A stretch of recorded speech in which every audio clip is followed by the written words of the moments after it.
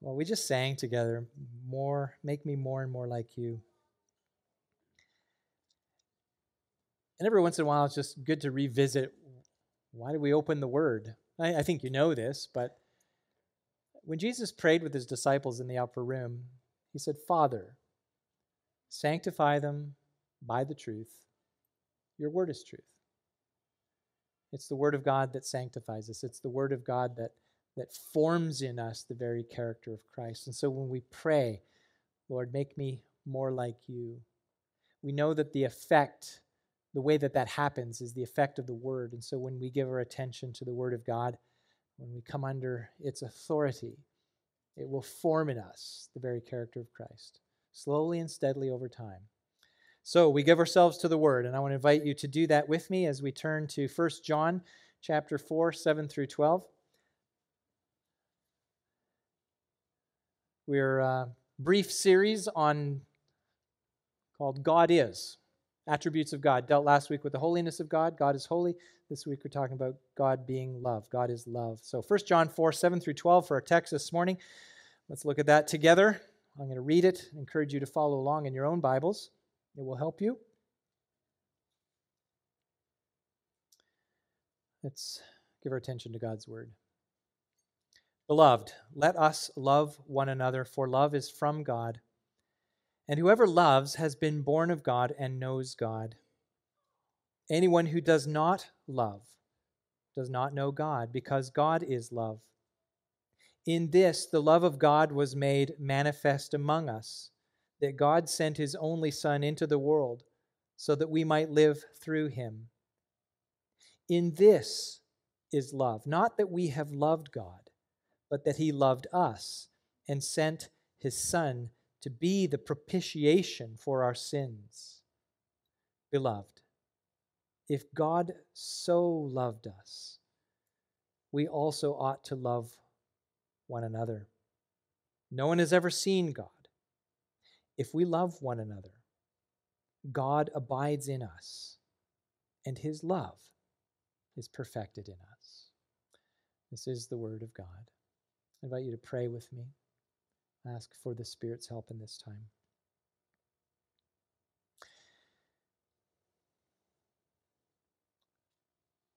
Father, as your word lies open before us, we want the effect on our lives to be made more like Christ, even as we sang. This word is food for our souls. It is daily bread. I pray, Father, that as the proclaimer, that you would guide my thoughts, control my tongue. Be gracious to us for the sake of exalting you and Jesus, our Savior, your Son, among us, that as a result we may be more like him. So give us all that mind and attitude and expectation in each of us that we're going to hear from you, not a mere man. We ask this in Jesus' name. Amen. A great movie. I'm sure most of you have probably seen it. One of the most oft-quoted lines in that movie, Princess Bride, it's when Inigo Montoya says to Vizzini, "You keep using that word. I do not think it means what you think it means." I love that line. And we've often used that. Perhaps you've brought that up. You keep using that word and for something other than it's in the movie. But that comes to my mind every time I hear how contemporary culture talks about love. We're talking about God being love. But I'm just going to give you an example. An example. Without a cultural context, the slogan, "Love is love," would be quite obviously true. Yet, if you're paying attention to what's going on around us, you know that phrase has been infused with meaning that biblically informed Christians would have to utterly reject. To most people that have even a basic belief in the existence of God, it would be inconceivable that God would be anything but loving, right? And that is true. But what does it mean that God is love? That's the question. And I would contend that that is a truth that we can not rightly comprehend apart from God revealing it to us in His Word. And so we've opened the book this morning, we've opened the Scriptures to see what the Word of God has to say. Now, in this first epistle of John, the Apostle John wrote this. You see a lot of similarities between the way he speaks and the things of Jesus' teaching that he extracts and shares. You can see a lot of similarities. But in this first epistle, John has much to say about love.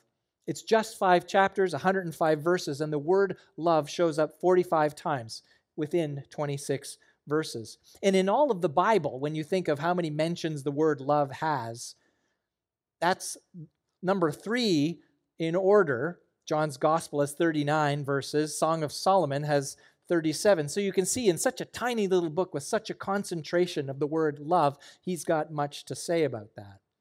Well, the passage we read together tells us where love comes from.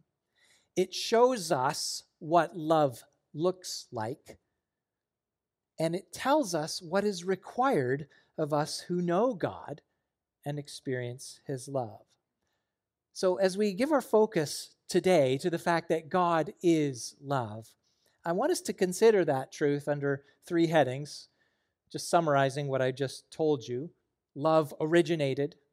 Second, love demonstrated. And third, love imitated. Love originated, love demonstrated, and love imitated. Love originated. It is inevitable that when observing, I think you know this, when observing the far reaches of the cosmos, and if you should get to do that through a telescope, or if you happen to be peering at the components of a cell in a microscope, the observer is often, especially when you spend some time around it, the observer wonders and maybe even attempt to answer the question, where did it come from and how did it get here? We're fascinated by it. Just observing creation leads so many to want to answer that question. Now, I was thinking about this. I was thinking about a man who once envisioned himself to be a cleric in the Church of England, one Charles Darwin. You may not know that about him, but he rejected the doctrines that the church taught and eventually concluded in his seminal work, you may know this, The Origin of Species, that various life forms evolved from less intelligent life forms over a period of many million years. So one who is a consistent evolutionist, they have to conclude as a result that if humans physically evolved, then by necessity, everything else about human experience evolved as well. And I will say this, including love. That's how the world sees love, as an evolved response, an emotion. That's how the world sees it, but that's not what the Bible says. Verse 7 tells us, we read this, love is from God. Love is from God. It's the origination of love. And that's true because before there was anything, there was God. Genesis 1, you know it. In the beginning, God. Before anything, God. God, self-existent, always has been, always will be. In the beginning, God. Then there was creation. But the amazing thing, according to the apostle, is that love is so very much bound up in the very nature of God that he says in verse 8, we read this, God is love. God is love. So, of course, we have to conclude that the implication of this truth is that before the universe was created, love existed. That is not how the evolutionist views it. That's not how the world views it. Love is something we kind of figured out over time, and it's kind of a natural response. No, when God called a people to himself, he affirmed his love for them. So he exemplified it. Deuteronomy 7:9. The Lord tells them, know therefore that the Lord your God is God, the faithful God, who keeps covenant and steadfast love with those who love him and keep his commandments to 1,000 generations. God's self-declaration is that he is faithful. He keeps his covenant of steadfast love. Now, again, if you think like the world, like an evolutionist, you're going to define love by what human desires and passions are. And then having defined love in that way, then what you do is presume that upon God. And again, my purpose in this series of messages is so that we have a biblical understanding of in God's self-revelation. What is God like? How can we describe God? When we say God is love, we have to understand it not from the perspective of the world imposing their view on what God is, but in fact what the Bible and God's word in fact reveals about himself. So if you define God by your experience, his love, by your experience, you're presuming something upon God, and ultimately that's idolatry. I referred to this moments ago, that expression, love is love. You see it on T-shirts and with a rainbow flag. Objectively, it's a true statement. Love is like love, like a car is like a car, and a flower is a flower, right? Love is love. It's true. And rainbows are nice too. They're a biblical reminder of God's covenant, right? But you put them together and it's infused with meaning, right? It has been co-opted by the LGBTQ and whatever other letters they've chosen to add. It means that the individual gets to define what love is.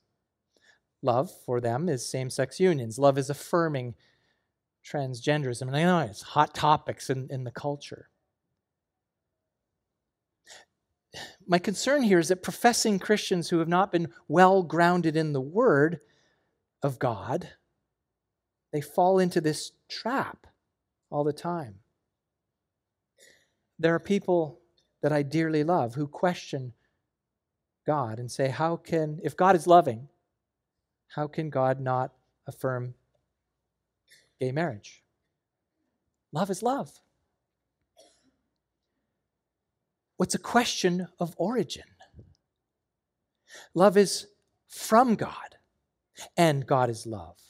And if love is from God, then love has already been defined by God. Love has to be consistent. God's love, and love of any kind, for it to be true, has to be consistent with God's moral character. Love has to be consistent with God's holiness. It has to be consistent with his justice, but also with his grace and mercy. The definition, I'm sure maybe some of you had this read at your wedding. Here's the definition of love from 1 Corinthians 13. Love is patient and kind. Love does not envy or boast, is not arrogant or rude. It does not insist on its own way. It is not irritable or resentful. Now, if we were just to stop there, I think the culture would go, yeah, absolutely. Absolutely. But then we get to verse 6. It does not rejoice at wrongdoing. Well, maybe the culture can agree, but what's wrongdoing? And who gets to define that? Well, this is God's word, so God gets to define that. Love rejoices with the truth. Well, whose truth? Well, there isn't subjective truth. There is only one truth, and that is God's. He declares what that is. And in light of that, love bears all things, believes all things, hopes all things, and endures all things towards the end. Towards the end, the purpose of loving like God loves. This is how God commands us to love, because this is how God loves. God does not, we get this, God does not rejoice in wrongdoing. So to affirm or rejoice anyone's desire for anything that breaks God's law is not love. According to the slogan, love is not love. So we cannot celebrate idolatry. We cannot celebrate coveting. We cannot celebrate greed and pride and sexual sin. Rather, love, God's love, rejoices in the truth, God's truth. And that love longs for all to know and live according to his revealed truth. Do you see how this works, brothers and sisters? When you love someone the way that God loves, you don't love them to affirm them in their sin. You love them to leave it. So before you look around, when it comes to the matter of love, you've got to look up. Before you can evaluate what love is, you have to look to God. And when someone says to you, love is love, you might say, I think I know what you mean, but actually, God is love. And He gets to define how it looks for us.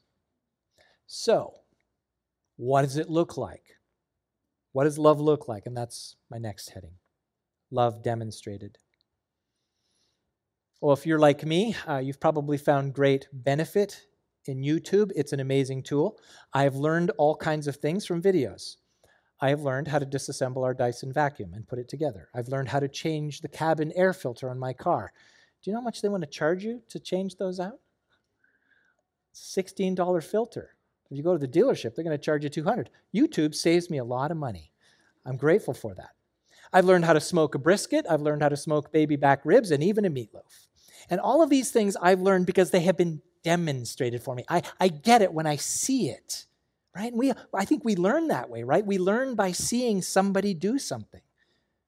There's such great power in having something important demonstrated to us. That God is love, that's an eternal truth. But we understand it because God has shown it to us. Verse 9 of the text we read, in this, the love of God was made manifest among us. God sent His only Son into the world so that we might live through Him. In this is love. Not that we have loved God. That's not the definition. That's not the standard. But that God loved us and sent His Son to be the propitiation for our sins. The love of God was made manifest. It has been shown. It has been plainly recognized. It has been thoroughly understood. That's manifest. The text tells us how. God sending His only Son into the world so that we might live through Him. So there's an implication here. You see that apart from the Son of God, we would not live. We would be condemned. That's the default position, right? We stand in ourselves as condemned people, lost. So not only do we get to understand, in an intellectual sense, God's love, but we get to understand it because we are direct beneficiaries of that love. In the Old Testament, the law, Deuteronomy 6:5, the law of God commands us, you shall love the Lord your God with all your heart, with all your soul, with all your might. Now, if you think about your own life, and I think about my own, I think, well, I have not done that perfectly. I have often loved myself more than God. I have often put things in place of God as things that I cherish more, even for moments. I can't say that I have loved God perfectly, with all my heart, with all my soul, with all my might. And the fact is, no one does this. No one perfectly loves God. And because we fail at the very primary command, the very thing that would guarantee us fellowship with God, because we've failed at that, we stand condemned. That's the default position. But then, according to this verse, but then the love of God meets us in our inability to love Him. It meets us. And Jesus steps into the world He created and He becomes one of us. He demonstrates to us His own love for the Father by His own obedience. But He also demonstrates His love for us by taking upon Himself the full consequence of our sin. Even as I was thinking about this, sitting there while we were singing, I don't want this to be a merely academic piece of knowledge. And I struggled in my mind to think of, How can I communicate the profound weight of the glory and the beauty of the love of God?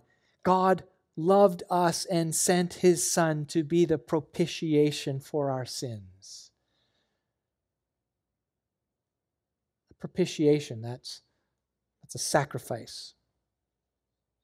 A sacrifice that averts or absorbs wrath. So there's me. There's God. I'm a sinner. Wrath is coming my way. And Jesus steps in. I got that.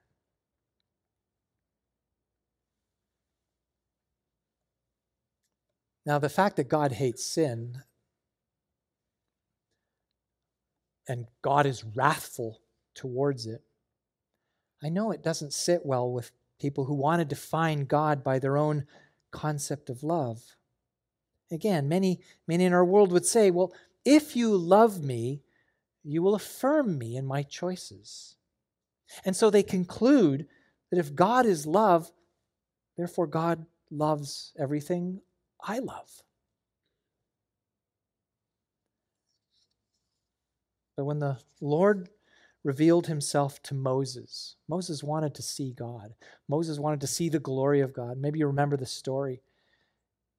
And the Lord reveals his name, but also his character. And he tells Moses that he is a God, merciful and gracious, slow to anger, and abounding in steadfast love and faithfulness, keeping steadfast love for thousands, forgiving iniquity and transgression and sin. Now, it'd be nice to stop there, but who will by no means clear the guilty. That seems to our minds like a contradiction. God forgives, but he doesn't clear the guilty. God demands justice, but he forgives. And what God does is, you know this, and this is what our verse is talking about. God gets that justice in the substitute, his own Son offered up as the propitiation. We deserve God's wrath. We've earned it, as it says in Romans 6:23. The wages of sin is death. What I've earned is eternal condemnation. But the glorious truth, and this is how the love of God is made manifest. The undeserving, vile, filthy sinner like me, and if you're rightly admitting yourself in that camp, God shows his love for us in that. While we were still sinners, Christ died for us. There are few people in this world I would die for. But pick out a convicted criminal who's on death row. I'd be hard-pressed to find any reason at all to die for that person. And yet, in a world full of convicted criminals who stand condemned before God, Jesus stands in our place. Christ died for us. And so we get the free gift of God, which is eternal life through Jesus Christ our Lord. So, brothers and sisters in Christ, if you have put your faith in Christ, we are the beneficiaries of God's indescribable, glorious love. Well, we do our best to describe it, but really, to grasp the full measure, words fail. But we have it. It has been given to us. And we know what it means to love. And because God's love has been manifested to us, and we've experienced it, it's my third heading. Love must be imitated.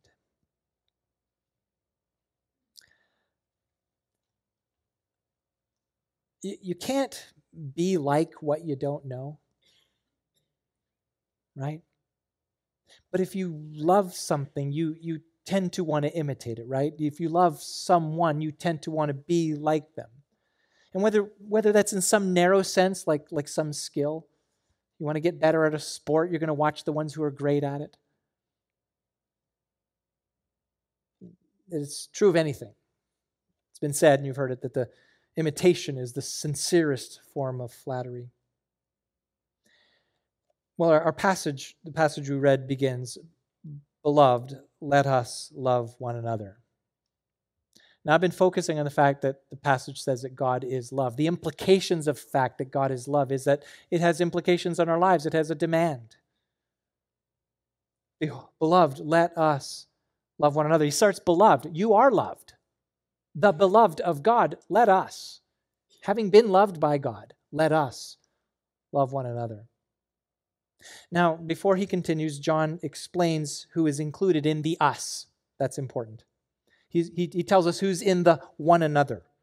Beloved, let us love one another.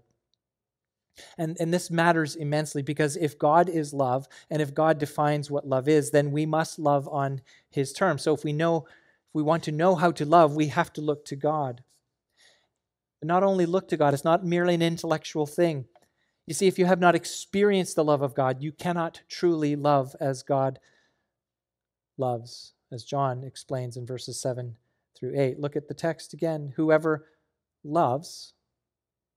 So I'm taking it here that John says, whoever loves truly, whoever loves in the way that God has called us to love, whoever loves has been born of God and knows God. And here's the other side. Anyone who does not love does not know God. Anyone who does not love truly, in the sense that God loves and calls us to love, does not know God. So that logic should be clear to us. Whoever loves, that is to say, whoever loves in the way that God loves, and I'm repeating myself, I realize this, that one has been born of God. Born of God.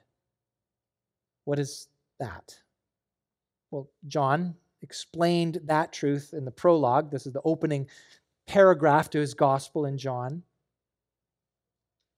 He says there that the one that truly loves is the one that has received Jesus, the one that has received the Word of God who became flesh, the one who has truly believed in His name. Those, John 1, 12 and 13, those children of God who were born, not of blood, nor the will of the flesh, nor of the will of man, but of God. What we're to take from this is that this is a supernatural work. This happens in the life of a true believer. It is supernatural. It's not something you can do to yourself. It's not something you can make of yourself. You are born of God. Of God. Again, not the will of man, not the will of flesh, not of blood. You're not just born into this physically and then you have it. No, this is supernatural. It's a radical change. The old self that does not know God is then transformed, changed, made new. The Apostle Paul describes it in 2 Corinthians 5:17, a very familiar verse. If anyone is in Christ, he is a new creation. The old has passed away. The old that doesn't know how to love, the old that rejects God, the old is gone. Behold, the new has come. That new that has come is being in Christ. That's not merely a statement about membership in a group headed by Christ. Rather, what that is a new ontological reality. You become a new creation because you are and will forever be united with Christ. Your own being, who you are in your essence, your own being is bound up in Christ. Why? Because He bore your sin at the cross. That's a connection. That's a supernatural connection. But not only that, you have been raised to a new spiritual existence in Christ's victorious resurrection from the grave. So you're bound up in Christ. That's what it means to be in Christ, born of God. The old is gone. There is new. Jesus died your death so that you might live through Him. There's no in-between there. There's no, He dies for you, but you don't live. No, He dies for you so that you live through Him. And then back to our text in 1 John. Beloved, if God so loved us, that is to say, in giving His Son, if God has loved us, that is, if God has loved us by sending His Son to rescue us from the consequence of our sin, then therefore, this is the outworking of that, we also ought to love one another. And in case we forget how this works, a few verses later, we didn't read this part of the text, but in verse 19 of this same chapter, we love because he first loved us. It's God's initiative, right? Now, I'm thinking, even as John is writing this, I don't doubt that he had this memory of sitting at Jesus' feet or listening to his teaching, walking with him along the way. He recorded Jesus' teaching in his own gospel account in chapter 13. And I don't doubt that John had a memory of this, where he heard Jesus say, "A new commandment I give you, that you love one another." And he explains how. Just as I have loved you, you are also to love one another. By this, all people will know that you are my disciples, if you have love for one another. So in that verse in John's gospel, 2 benefits to loving like Jesus. It's both experiential, something we get to have, but it's also testimonial. First, the experiential. I think how amazing to be part of a community of God's people, to both love and be loved by others the way that Jesus loves us. Just that's what being part of a local church is. To both love and be loved by others. Just the way Jesus loved. Imperfectly, I get it. But we're commanded. We've got to live that out. We've got to imitate Jesus' love. That's the experiential. But the second benefit, that's testimonial. If we love one another like Jesus loves us, it's a witness. It's a confirmation that we actually belong to Jesus. It's proof that we're his disciples. Jesus said this, that loving one another, all people, that's not just the church, all people will know that we're his disciples. Loving one another. If we do that love right, if we love like Jesus, people look at that and say, they're Jesus' disciples. That should be the hallmark of what we are, because we have been loved by God, because Jesus laid down his life for us. And therefore, the outworking of that is that we love one another. And I think that's what John is saying in verse 12 of our text. He says, it's a strange sentence. No one has ever seen God, semicolon, at least in the English. No one has ever seen God. If we love one another, God abides in us and his love is perfected in us. That word perfected, made complete. So, no one has ever seen God, we grant that. You can't see God, but you can see the continuing evidence of his love manifested in sending his Son. So other people can see something of what God is like. You can't see God, but you can see something of what God is like when his love abides in his own people. Again, this is supernatural, and it is ongoing. It's not just a one-time application. No, it's because one who is a new creation in Christ Jesus, you now have, and this is the supernatural reality, you now have the Holy Spirit dwelling in you. The very reason you're spiritually alive, the reason you were born of God, it is the work of the Holy Spirit. God resides in you. And this is what the Apostle Paul says in Romans 4:5 when he talks about this. God's love has been poured into our hearts through the Holy Spirit who's been given to us. Now, I know the stuff in me on my own, what I bring before God, what you bring before God, if we stand on our own, what we bring before God is not pretty. And all we have to do is think about those moments, whether you're driving on the highway, somebody cuts you off, and a thought in your mind. And even if you do nothing and smile, the grumbling inside, there's the ugliness, right? We're fighting it all the time. And those are just everyday things. The resentment we feel with our loved ones. What I bring to God is ugly. But what God gives to me is His own Spirit. The Spirit has been given to us. And because of that, His love has been poured into our hearts. So when we find those moments when we're tempted and the thought comes, no, respond with kindness. That's not your credit. That's the Holy Spirit. And when you have an opportunity, when faced with persecution, when you have an opportunity faced with suffering, some of our loved ones here suffer disease and hardship.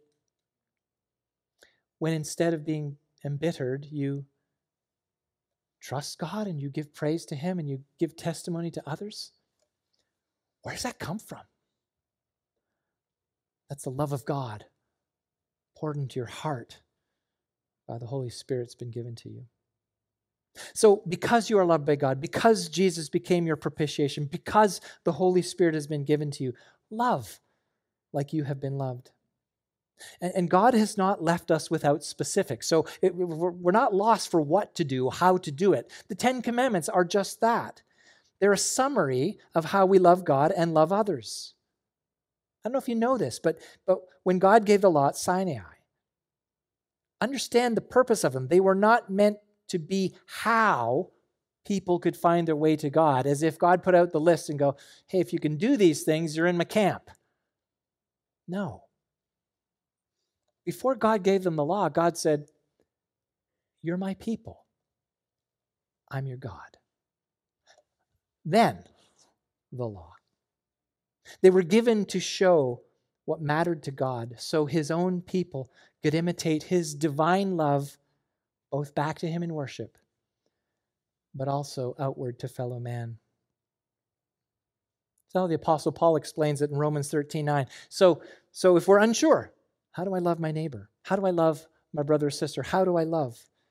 The Apostle Paul says this in Romans 13, owe no one anything except to love each other. For the one who loves another has fulfilled the law. For the commandments, you shall not commit adultery, you shall not murder, you shall not steal, you shall not covet, or any other commandment, they're summed up in the word, you shall love your neighbor as yourself. It's not hard to understand. It's hard to keep perfectly, but it's not hard to understand. So you and I, we love by putting God first and honoring Him as He has revealed Himself. But then that love for God is proved out in how we behave towards our fellow man. And I hope you get this. It is a hateful thing. It is a hateful thing. Even though the world would say it's about love, it's a hateful thing to be unfaithful to your spouse. People say they do it for love. No, it's all hate. You've just deceived yourself as to what love is. It is a hateful thing to destroy another with your words. Well, you might say in your mind, well, he deserved it, she deserved it. It's hateful. It is a hateful thing to steal, to kill. It is a hateful thing to even be obsessed to possess what rightly belongs to another. Love is not doing those things. Easy to understand. I understand. Challenging to do. But God's love has been poured into our hearts through the Holy Spirit who's been given to us. So it's not mere avoidance. I hope you understand this. It's not mere avoidance of these things that is how we're to love. But you have been given supernatural grace and strength so that even in the most difficult circumstance, we can see how we would live out the word of Jesus when he said, again, the most difficult circumstance, when he said, love your enemies and pray for those who persecute you. He says this, so that you may be sons of your Father who is in heaven. That's a big ask, but it's one that God empowers through the Holy Spirit in us, because God's love has been poured into our hearts by the Holy Spirit who has been given to us. In that moment, when somebody's persecuting you, treating you unkindly,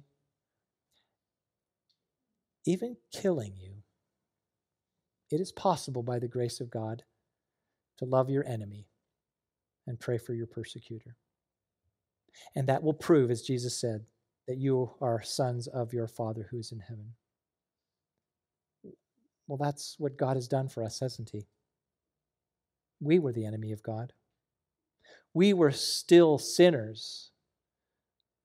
We were vile. But in that, while we were still sinners, Christ died for us. When we love like God loves us, we show ourselves to be his children. God is love. And to know God is to know that he is love. And what is love? That's that essential, eternal aspect of God's being that runs through every other aspect of his nature, inseparable from God. So when you think about love, brothers and sisters, when you think about love, think about God. Love apart from God is merely self-serving sentimentality. God is love, and that means that God's love was before all things. God has already demonstrated his eternal love in giving his Son to save us, and having known and experienced that love, my simple exhortation, let us now truly love God and others. Let's pray.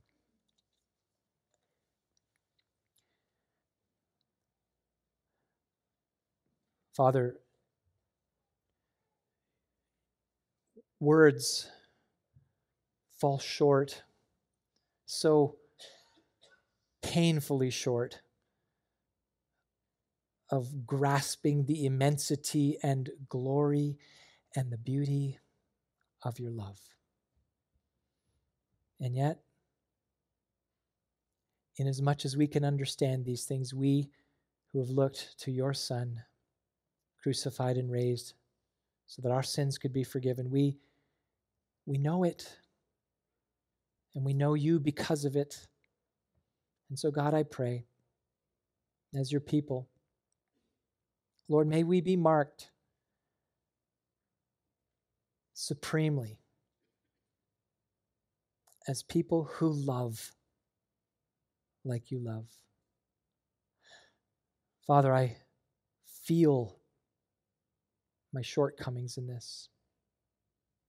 And this word, as much is for me as it is for anybody else. Be gracious to us and bless us, that we may love like you love, because you are love. We pray all these things in Jesus' name. Amen.